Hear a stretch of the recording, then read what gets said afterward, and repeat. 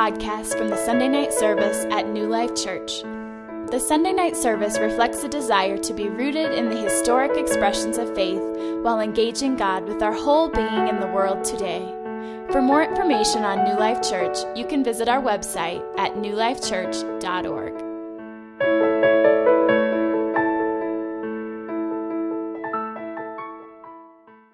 Earlier this week, it was Tuesday morning, we some of the leadership team here at New Life Church, someone had opened up a cabin to us up in the Woodland Park area and said, hey, why don't you use it whenever you want to? And we said, sure, we will. And so we went out just for the day on Tuesday and kind of made it sort of our off-site retreat. We spent a good portion of the morning kind of praying and then the rest of the day really just talking about stuff, the future of the church and evaluating some things and praying through some things. It was a wonderful, wonderful time. But we started out the day, as I said, saying, hey, everybody just go find a corner somewhere, either in the cabin or outside, and just pray for a little bit. Take your Bible, your journal, and do that. And so I went outside just because I thought, here we are, and Woodland Park is, it's just so beautiful. And I found a little tree stump, and I was sitting on it until it started to crack. I didn't know what to make of that, but then I sat down on the grass next to it and was just trying to be quiet for a little bit, just to sit, not talk, not speak, not say anything, just to listen. And it was really a remarkable thing because as I sat there, I could hear the sounds of little bugs, little buzzings, little zzz, I could hear the leaves kind of rustling, I could hear the grass kind of swaying just a little bit, and it was just fantastic.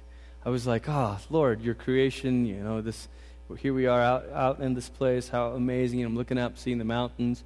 And then all of a sudden I started hearing this beep, beep, beep, and I look up and it's a caterpillar, a man-made machine called a caterpillar, And this caterpillar is clearing some, like a lot, and it's digging, and for all I know, it's probably a good thing that they're doing. I don't know. All I know is that the sound of that caterpillar was interrupting the sound of my devotional time. And so here I am, I'm listening to the sounds of nature and the Lord's creation, and all of a sudden I hear this beep, beep, and it was really, sort of annoying. And but as I sat there for a little bit and tried to step out of the annoyedness and back into the state of calmness, I really felt like the Lord was saying, hey, Glenn, listen, this is kind of maybe a message for you. Look at the sound of creation, the sound of nature. I sustain that. I sustain all of that. I am the creator and the sustainer. I sustain all of it. And then here's the sound of a man-made vehicle working hard, trying to do its thing, and it's just noisy and obnoxious, and it's trying to... And it was almost like a convicting thing of saying, hey, Glenn, does the noise of your busyness keep you from hearing the sound of me at work? And it was just sort of like, wow, okay. And I began to think about in what ways am I like the guy with the tractor or the thing digging up, I'm cutting down trees, I'm doing stuff in the name of God or whatever, and it's progress, it's this, it's that, and and it's all this busyness, but I couldn't help but think of the Psalm, that look, it's all, why do the nations rage? Why do they rise up? Why all this stuff? Look, don't you know that the Lord sits on his throne and kind of laughs, And I flipped over to the psalm that I was going to pray that day, and it was a psalm that began with, the fool says in his heart, there is no God. And as I was reading it, it struck me that when the psalmist wrote this, there really weren't atheists in that time. There weren't a lot of atheists. Everybody believed in God, gods, a God, some sort of God. So what's the psalmist say? The fool says in his heart, there is no God. And it struck me that maybe to an extent, it's foolish every time we live as if there is no God. And so here I am in this time of prayer, realizing that, look, God is creator and sustainer, and every time I try to labor out of my own panicked, frenetic sort of, I got to do it, that I'm living like a fool. Because I'm living like I don't believe there's a God who is creator and sustainer. Does that make sense to you? So I had this, it was a really, really nice, quiet time. But prayer does that for us. Prayer is, in a very real way, centering. That when there is time that we can stop and be quiet and pray, prayer has a way of bringing everything back in its right order, bringing everything right in its rightful place. And maybe you've experienced this when you've been sort of cluttered or busy or whatever, and then all of a sudden you take a moment to pause and take a deep breath and you start to pray, and you feel things starting to reorient and everything organizing around the center of Christ. And you've experienced that, no doubt. Prayer, in many ways, kind of wakes us up to what's really going on. You know, when you stop, when you take this moment, and you kind of, whoa, all of a sudden you're more aware of something than maybe you hadn't been before. And it's kind of like, you ever woken someone up like in the dead of sleep, you know? Like maybe they've fallen asleep on an airplane or a car ride or whatever, and you jolt them, hey, we're here. And they start, you know, like the first words that come out of a person's mouth as they're waking up are always very funny, you know, because usually they're realizing what's going on. They're trying to orient and say, hey, wait a second, what's this? Or what's best is when they're especially confused about what's really going on. You jolt them up and they think that they're late for some other event, and it's not. It's a Saturday, or, you know. There's a great story of my wife when she was a little girl. I don't know how old she was. She was maybe 6 or 7. And her grandparents had taken her to like just a little getaway retreat, or at a hotel somewhere, just to have a little fun time. And she had wanted to sleep in their bed, and they said no, she couldn't. She had to sleep on this other bed. And so anyway, she had fallen asleep on their bed. And then once she had fallen asleep, they started to pick her up and move her. And any of you who've had little kids, you've no doubt had to do this, sort of move them from where they wanted to be, where they fell asleep, to where you want them to sleep. And as they're moving her, Holly says, I know what you're doing, and I don't think it's very nice, you know? So there is this, you all of a sudden become aware of what's really going on. Say, hey, I don't like that, In a very different sort of way, prayer wakes us up to what's really going on. Paul in Ephesians 5 has already talked about, he's used this phrase, wake up, O you sleeper. Look, you can see day has already come. And a few weeks ago, in one of our talks in the series, I talked to you about how Paul is sort of telling us, look, live like it's day, even though the world around you is living in night. In other words, there's darkness, there's wickedness, there's evil, but I want you to live like the day is already dawning, because it is. How do we wake up to that? How do we wake up to sort of seeing, wait a second, look what God is doing. Look, His day is already breaking. His dawn is already kind of rising. His salvation is already coming. His day is coming to light. How do we live that way? I think prayer is how we live that way. And this is one of the remarkable things about this Ephesian letter. I'll read our text and then make a few remarks about prayer throughout this letter. In Ephesians 6, 18 through 20, Paul says this, and pray in the Spirit on all occasions with all kinds of prayers and requests. With this in mind, be alert and always keep on praying for all the saints. Pray also for me, that whenever I open my mouth, words may be given me, so that I will fearlessly make known the mystery of the gospel, for which I am an ambassador in chains. Pray that I may declare it fearlessly as I should. I have, if you can see this, I have pray circled in my Bible. And you can see it 5 times in these 3 verses, Paul's hitting this hard. Do you think this is a big deal to him? Yeah. As he's wrapping it up, he's talking to them about prayer. But in fact, all throughout this letter, prayer has been the context of it. Prayer has been the thing that's framed everything. Paul in Ephesians 1, 15 through 23, Paul prays for the Ephesians. You remember this? He says, look, I'm praying for you that the eyes of your heart would be enlightened. I'm praying for you. In Ephesians 3, 14 through 21, Paul himself is praying. I kneel before the Father in heaven, from which every family derives its name. He says, I'm praying. And you have to wonder, how did this look? Was he sort of dictating to Tychicus, as he's in prison, and maybe Tychicus is a visitor and he's dictating, and you have to imagine the scene. I mean, what was it like? Was Paul sort of pacing up and down and saying this stuff, and all of a sudden he says, and I'm praying for you. And Tychicus is like, the scribe, whoever, should I write that one down? Okay, I'll write down the prayer too, And here's Paul interweaving theology and prayer and theology. I love this. Because here's a lesson for us, and I know some of you are Bible students, and I just talked to a young man who's going off to seminary. You know, here's something to always guard. As much as you study, always let your study lead you back into prayer, and let your prayer lead you back into study. For Paul, theology is not done in a laboratory where he says, here's me in my library, and don't bother me, and I'm just reading this. No, he can't help. He's talking about his most elaborate cosmic theology of salvation is in Ephesians 1 and 2. And yet he can't help but burst into prayer and break out into song because it's not just ideas to Paul. This is something for us to catch, that prayer is what frames everything. Everything is sort of soaked in prayer. And he goes on, okay? Ephesians 6, now Paul's urging them to pray. Ephesians 6:18, the verse that I just read. And then finally, Paul asks them to pray for him. This whole letter is soaked in prayer. Can't help it.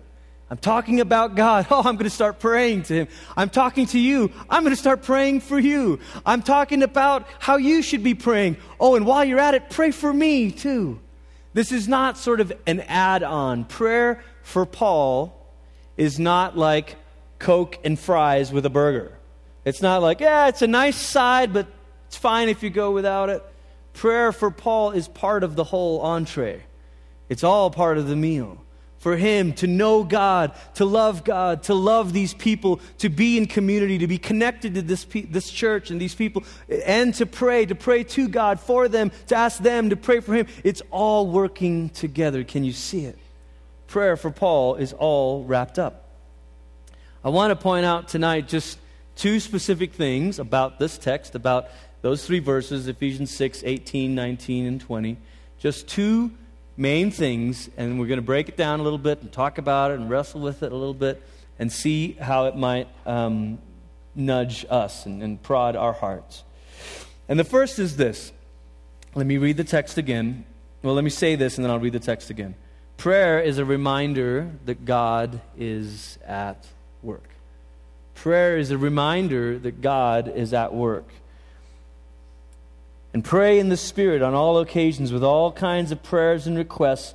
With this in mind, be alert and always keep on praying for all the saints. Let's take this first phrase in there. Pray in the Spirit. Now, for those of you who are from, sort of what we'd call maybe a Pentecostal charismatic background, when you hear the phrase pray in the Spirit, you immediately think of a prayer language, or you think of praying in tongues and all of that. And certainly from the way Paul uses this phrase in his other letters, I think to the Corinthians, you could say that pray in the Spirit, at least part of praying in the Spirit, might involve that, or seems to involve that. The way that he wrote it to the Corinthians seems like he used those phrases interchangeably. So there is an aspect of praying. To pray in the Spirit, it does mean to have this prayer language, it seems like, from some of Paul's writings, okay? But it's a subset of that. There's something larger at work in praying in the Spirit. To pray in the Spirit is to be aware of what the Spirit is saying and doing. To pray in the Spirit is to say, okay, I'm praying, but as I'm praying, I'm being alert. Like he says here at the end of verse 18, be alert. Always keep on praying for all the saints. With this in mind, praying in the Spirit has wrapped up in it this idea of saying, okay, help me to pay attention here. God, you're at work. I know you're at work. I know before I got here, you're already here. You're already on the scene. I think there's something powerful about that. This phrase, stay alert, is the same phrase Jesus uses in Mark 13 when he tells his disciples, look, when the end comes, you need to stay alert. Stay alert. Pray in the Spirit. Be attentive to the Holy Spirit's work. I think it's incredibly good news to realize that before you get to a certain place or certain scene, to remember that the Holy Spirit is already there.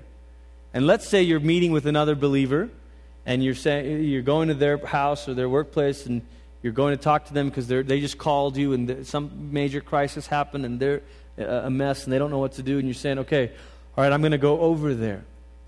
Is it helpful to realize that the Holy Spirit is already at work in their hearts and in their situation? I think it is. To realize that you're not, I think in the old kind of language that we used to have. We used to say even about missions work, we're going to take Jesus over there, Well, there's a part of that that's true. We're taking the message of Jesus over there. That's certainly true. But there's another angle of this that maybe we sometimes miss, that what if the Holy Spirit's already at work trying to soften their hearts? What if the Holy Spirit's already at work trying to draw them and speak to them and call them? And what if when you show up, the first thing we need to do is say, what are you already doing, Lord? What are you already doing? In what ways are you working in these people's hearts and lives? How can I pay attention? I want to pray in the Spirit. I want to pray with an attentiveness to the Spirit and the Spirit's work. On all occasions, with all kinds of prayers and requests. I love that. On all occasions, all kinds of prayers. Well, should we do this kind of prayer or that? Yeah, all of it. I love, when I was at college, it was a Christian university, and so everybody's sort of experimenting with their own unique expression of devotional life or whatever, and only to discover that they're not so unique after all, but everybody just needed to kind of flesh it out on their own. And so some people would say, well, I don't do a quiet time. I don't have devotional time. That's not even in the Bible, quiet time. I'm just always praying, But the truth is, when you're 19 and you're running between classes and sleeping in and staying up late and eating junk food, praying all the time usually looks like, oh God, please help. Oh God, got an exam. Oh Lord, I didn't, And so I don't think it's right to say either or. Well, either you have an hour of prayer every morning or nothing. No. I think all kinds of prayers on all kinds of occasions. Remember that when Jesus' disciples asked him, Lord, teach us how to pray. Do you know the very first thing Jesus addressed? Location. He said, when you pray, go to your room, close the door. So there's obviously something about a prayer that shuts everything else out. So on those occasions, yes. But what about the prayer when we're running between events and yes, on those occasions too. But what about if we're really busy and we're driving yes, on that occasion too. But what about when I am on my way to a really busy meeting and I feel like my boss is angry with me and I just don't know what if I'm going to be offended? On that occasion too.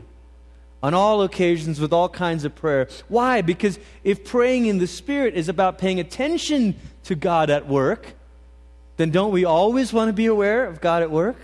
Don't we on all occasions with all kinds of prayer want to say, all right, Lord, this is a stressful situation, this is kind of a strange meet, but Lord, just help, Yeah, that's cool too. All right? So it's all part of it. The next phrase, keep on praying for all the saints. Oh, I love this. The truth is, when you and I pray, we're never really alone. Because every time you pray, you're joining the company of the saints. You're joining the company of people who have gone before. Listen, one of the reasons I've come to love over the last couple of years, praying written prayers. I know that's new for some of you. If you're not from a high church background, you're like, dude, man, why are we praying prayers that someone else wrote? I got words. I know what to say. I know you know what to say. That's fine. But there's something about praying a written prayer that there's a number of benefits from it. I won't go into it. But let me just say this. When you pray something like the Lord's Prayer, is it significant to know that followers of Jesus have prayed that prayer for 2,000 years? Oh, man. That when you say, Our Father, you're reminding yourself that you're not alone in this. You're not little bitty Christian with darkness surrounding you, even though you may feel that way. It's like, you remember that story in the Old Testament, the prophet Elijah, and he's hiding away in the cave, and he's like, Lord, I'm the only one who's righteous. I think we feel that way when we pray sometimes, right? God, I'm the only one who's spending time in prayer. And Paul said, look, keep on praying for all the saints. Remember that you're part of a great company. And God, remember in the Elijah story, what does he say to Elijah? He says, you're not the only, there's 400. There's a remnant. There's more. Go find them. Remember that you're not alone. Keep on praying for all the saints. Every time we say some of these prayers or say the creed or say the prayer of confession, we're reminding ourselves, you know what? I'm not the first one to come before God with a guilty conscience. I'm not the first one to stand here with a little bit of with shame. I'm not the first one to stand here and ask for help. praying for all the saints reminds us that we're not alone. But praying for all the saints also reminds us of how we're connected to one another. Listen, it's hard to underscore how big of a deal this was for the first century church. The fact that Jews and Gentiles were one in Christ. The fact that there was no division, that they belonged together. That was a huge, huge deal. Paul spent all of Ephesians 3 just about talking to them about how you're one family. We have one Father in heaven. Look, you belong to the same Father. When we pray for one another, it helps us remember that. When we pray for one another, it helps us remember that, look, it's not just me and God. It's never just you and God. Every time you pray for someone else, it makes you remember, wait, we belong to the same family.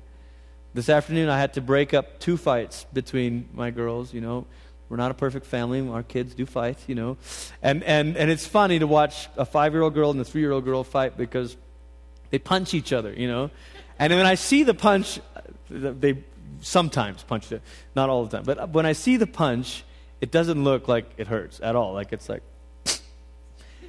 but then when I see the reaction, it's like, oh my gosh, Mike Tyson just hit him, It's like Sophia went to Nora, and Nora goes, And I have to call him in. Okay, girls, let's talk about this. Okay, And here's Dad mediating this. Why? Because they've got the same Father.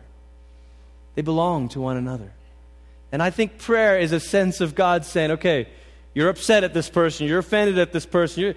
Would you come to the same Father and pray for that person and that person pray for you? And remember that you belong to one another? Praying, keep on praying for all the saints. You may be a Jew and you may be a Gentile, but pray for all the saints. Remember that you've got the same Father in heaven. But to tie it all in with this first point, that prayer reminds us that God is at work. Praying for all the saints reminds me that the same God who's working in my heart is working in their heart. That's big.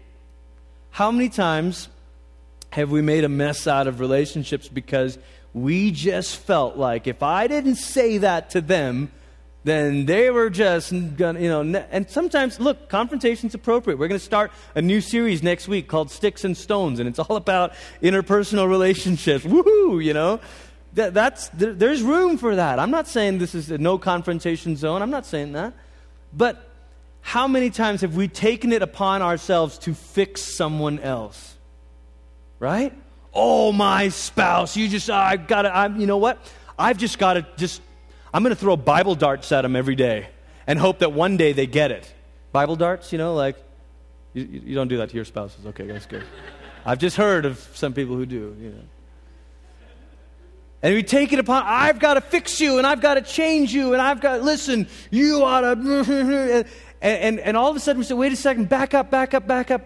What if, before we attempt that approach, what if we knelt before our Father in heaven and prayed for them? And maybe in the praying for them, we remember, God, you're at work in their heart just like you're at work in mine. You convicted me. No one else could have. I think for me, there's a lot of times, and maybe you don't ever experience this, but when I have kind of an epiphany about something, I want everybody else to see it too. You've never done that, right? But I do that a lot. And so I sit there and I'm like, I'm trying to convince someone, and I'm a persuader, if you haven't noticed. And I'm like sitting down and listen, you've got to, and sometimes it'll show up in a blog or a thing, and my friends remind me, Glenn, nobody really dragged you to that place. It was the Lord's work in your heart that got you to see things this way. I'm like, yeah, that's true. Maybe back off some of the persuasive confrontation. Maybe kneel before our Father in heaven and pray for all the saints. And that in the praying, I remember that God, you're at work in that person. You're at work in their heart. You're at work in their life. What if we could catch that? What if we could believe that? And secondly, prayer is a reminder that we are at war. This is an interesting idea. Prayer is a reminder that God is at work, but prayer is also a reminder that we are at war. In Ephesians 6:19. Pray also for me, Paul says, that whenever I open my mouth, words may be given me so that I will fearlessly make known the mystery of the gospel for which I am an ambassador in chains. I'm in chains right now. And pray that I may declare it fearlessly as I should. I love this. Pray for me also. Pray that I'll be bold. Pray that I'll have the right words. Pray that I'll be fearless. You kidding? The fact that Paul's in chains is proof that he's been bold. It's proof that he's been fearless. What are you saying, Paul? I believe so strongly in the idea of the mutuality of ministry, that we minister to one another. That Paul doesn't take this ground here. I mean, he does say, look, I'm an apostle and all this stuff. He says that, but he's putting himself on equal ground, not just to be polite or the appearance of humility, because he means it. Pray also for me. Look, I'm in chains, and I know I was bold getting up to the point of being in chains, but man, I sure don't want to lose it now. Pray also for me. Something about this mutuality of ministry to say, I'm not just Paul, your teacher, but I've been thinking about that. Jeff and I and a couple other guys have just finished up this Bible study that we've actually been doing, a Bible study on Ephesians, even before we knew this series was going to launch. And we were talking about how I want to say that. It's true. I need as much prayer as you do. We all do. I had a day recently where I was sitting in my office after an appointment and just thought, I am in over my head. And again, it's that thing of like, yeah, I can't fix that. I don't know what to do for that. And I was reminded of this verse. Pray also for me. Pray also for me. I told Holly, a couple days ago, I'm coming up on a stretch here of 8 weeks, basically till the end of October, where between going to Malaysia and teaching like 8 times in 4 days, flying home and teaching at the school worship and the other internship thing we have here, and getting ready for the church's live recording, going to a conference in Pennsylvania, doing my own studio recording thing, whatever. It's all stuff that I didn't mean to coincide to make this perfect storm, but here it is. And to be honest, like there were several nights where I'm laying in bed trying to fall asleep, and my heart is pounding. I'm like, I cannot get this all done. I've got to finish this article. And I want to open up the laptop and just write a few more emails. I'm like, pray also for me. Pray also for me. And I want you to know that, because if we're going to be a real congregation on Sunday nights, which I hope that we are, that there is this mutuality, that there are ways that you help me, and there are ways that I help you, and there are ways that we help one another. Pray also for me.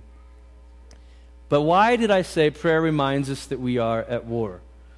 Because Paul is aware of that. Part of his reason for asking for prayer, part of his reason for saying, hey, pray also for me, is he's saying, look, there's stuff, there's forces, there's darkness, there's people, disobedient people through whom these evil forces are working, and it's opposing me, and I need you we're in this war.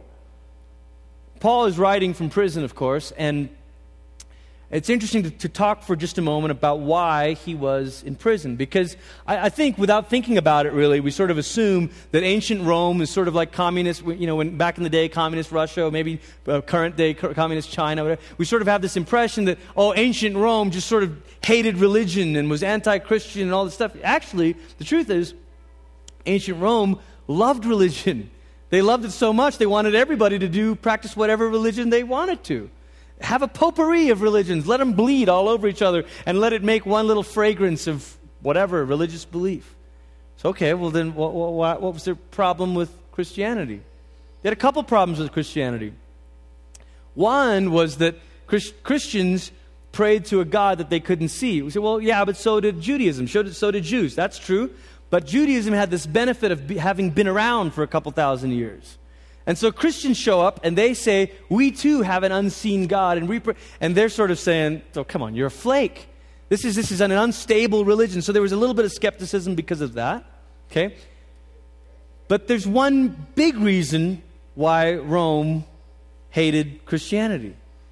Christianity was actually subversive to Rome's authority. They felt the subversive. In fact, in one of the chapters in Acts, it says about the Christians, it says, look, these guys obey Jesus instead of Caesar. We can't be having that. In the early part of the second century, there's a famous letter that we have from a Roman governor writing to an emperor. It's the letter from Trajan to Pliny. And Pliny is writing to Trajan and saying, hey, look, what do we do about Christians? And he basically is asking this question. He says, what should we do? Should we arrest them? I mean, Christianity is technically illegal, but what do we do? And Trajan writes back and says, look, it is illegal, but it's a waste of empire resources to go hunting them down. Don't go hunting them down. That's just, we got bigger fish to fry, so to speak. Fish. Anyway, sorry, couldn't resist. Those of you who've never seen an ichthus bump, anyway, okay, whatever. Okay, so Rome says, don't go hunting them down. We don't have time to mess with it. But here's what they said. They said, okay, listen. If you find that a Christian is creating a social or civic disturbance, arrest them. And when you arrest them, while you have them there, ask them to either renounce or deny Christ or to pledge allegiance to Caesar above all. And they knew that many Christians wouldn't really do that.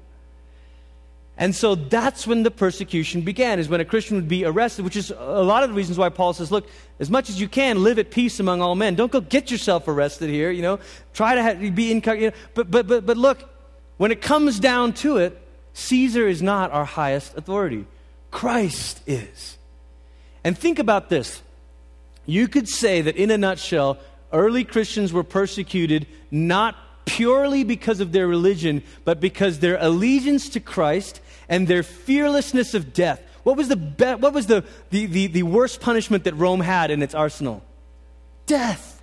Now, Christians didn't fear death. Why didn't they fear death? Because Jesus had been raised. And they believed they were going to be raised. So imagine a people who claims that they believe in a God or a king that's higher than Rome's king. And imagine that when you tried to threaten them with death, they said, okay. That's a problem. That's like if you had a child that said, listen, you need to obey, and if you don't obey, I'm going to put you in a timeout. And they say, all right. It's like, quick new method of discipline, Except for Rome, they didn't have another method of discipline. Where else do you go besides, I'll kill you?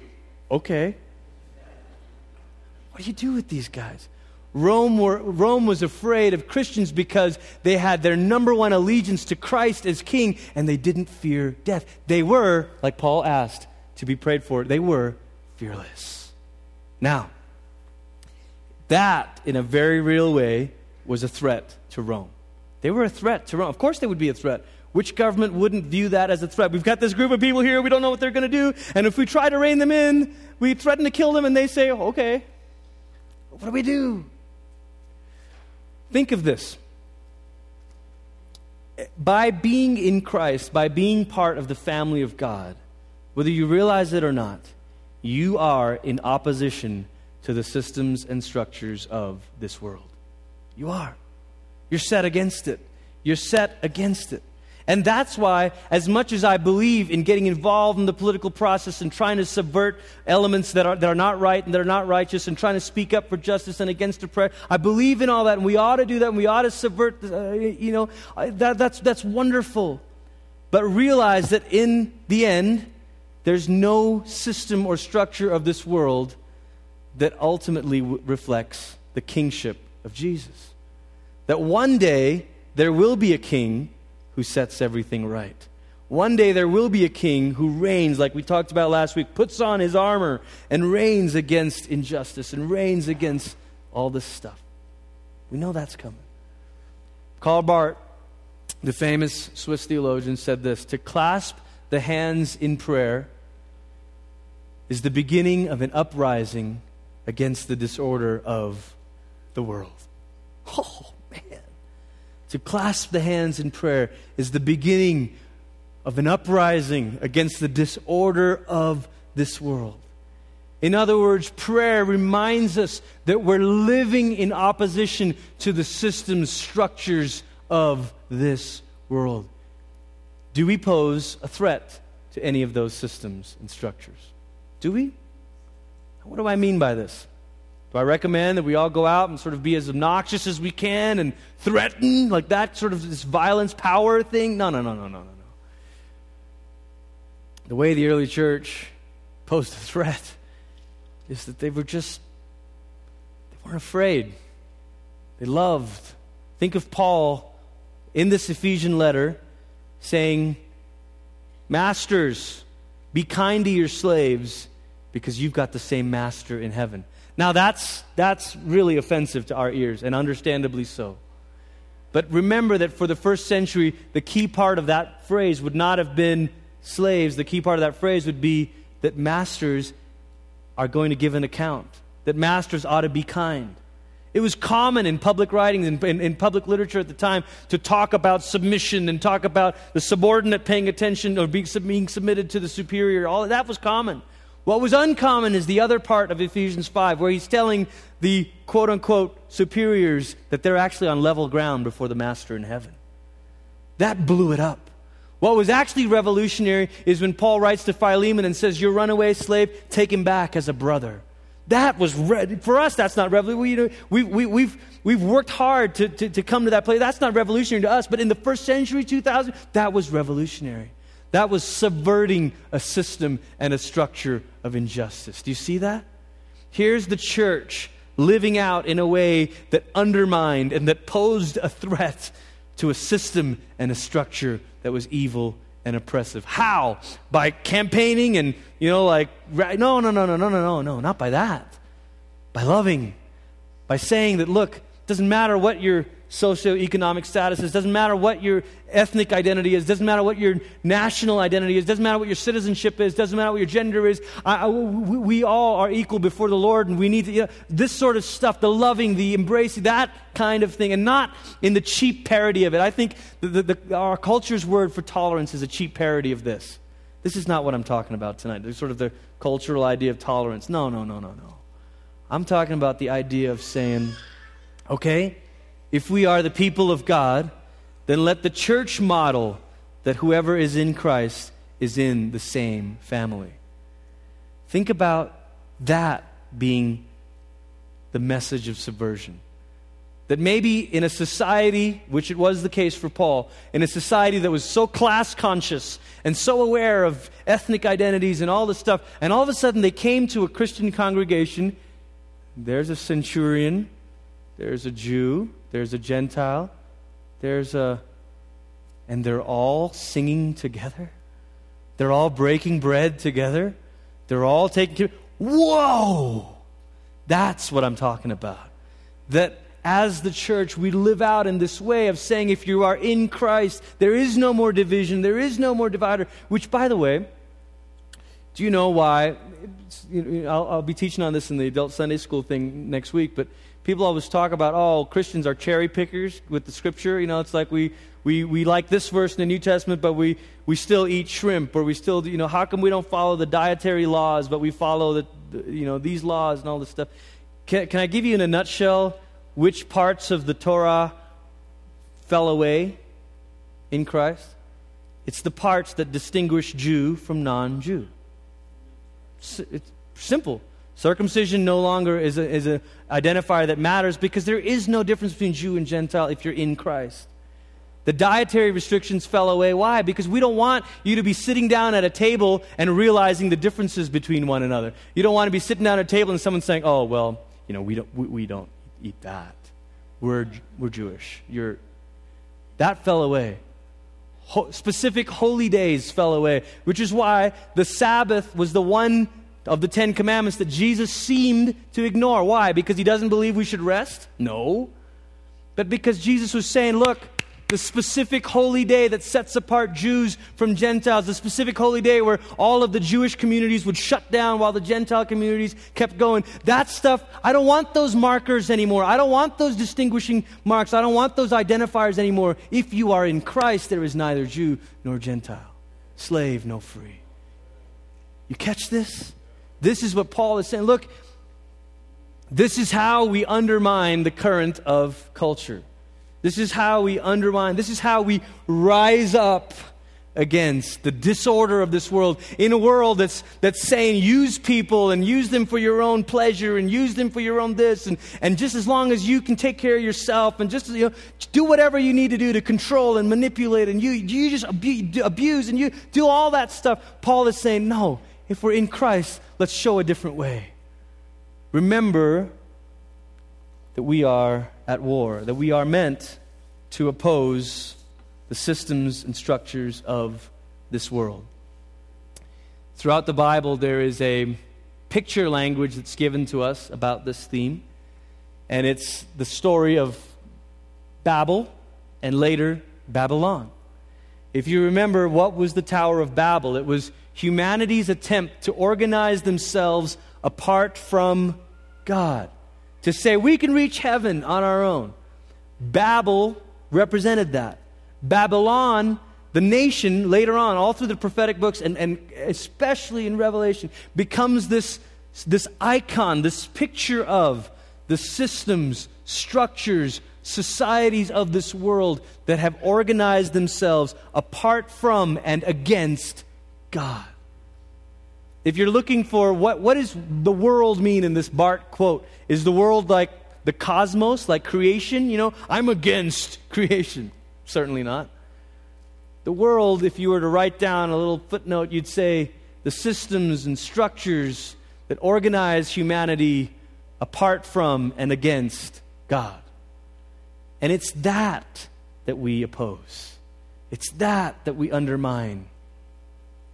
If prayer is a reminder that we are at war, imagine this: that every time you take time to pray, you remember that God's way is counter to the world's way.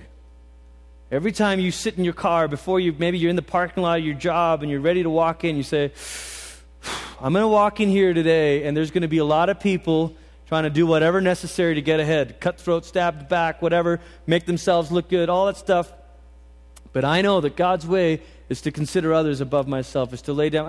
And so, Lord, I'm praying today, help me to oppose that system in our culture. Help me to counter that current. I have a good friend who works at a bank, and all the bank cares about is how many clients he clicks through. He sits down with each one and wants to know. He's not willing to hand out generic advice and get them to sign up for loans that they don't really need. These are the simple ways that we oppose the systems and structures of this world.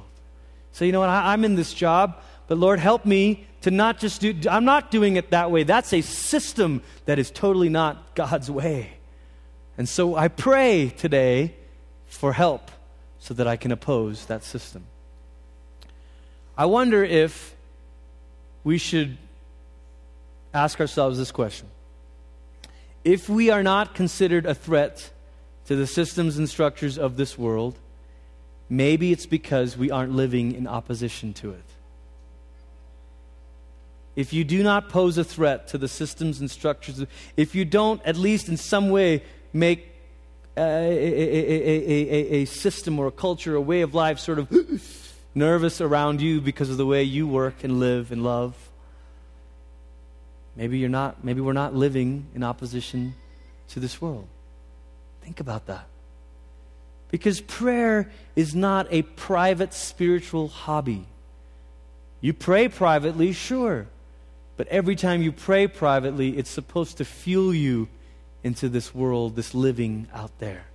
It's supposed to remind you that God is at work, and it's supposed to remind you that we are at war. Not this like violent, braveheart power, not that kind of war, but the war by which we fight with love, selflessness, sacrifice, and in doing so, undermine the systems and structures of this world. Think about that. That's a massive idea. Can we do it? I think we can by the power of the Holy Spirit. But I think this is why Paul's asking for prayer. He knows what a big undertaking this is. He knows that He's living in a day that values things that are very different than what he values. Pray also for me, that I may fearlessly proclaim the gospel, the message of peace. I may have the right words. Can we stand tonight as we pray?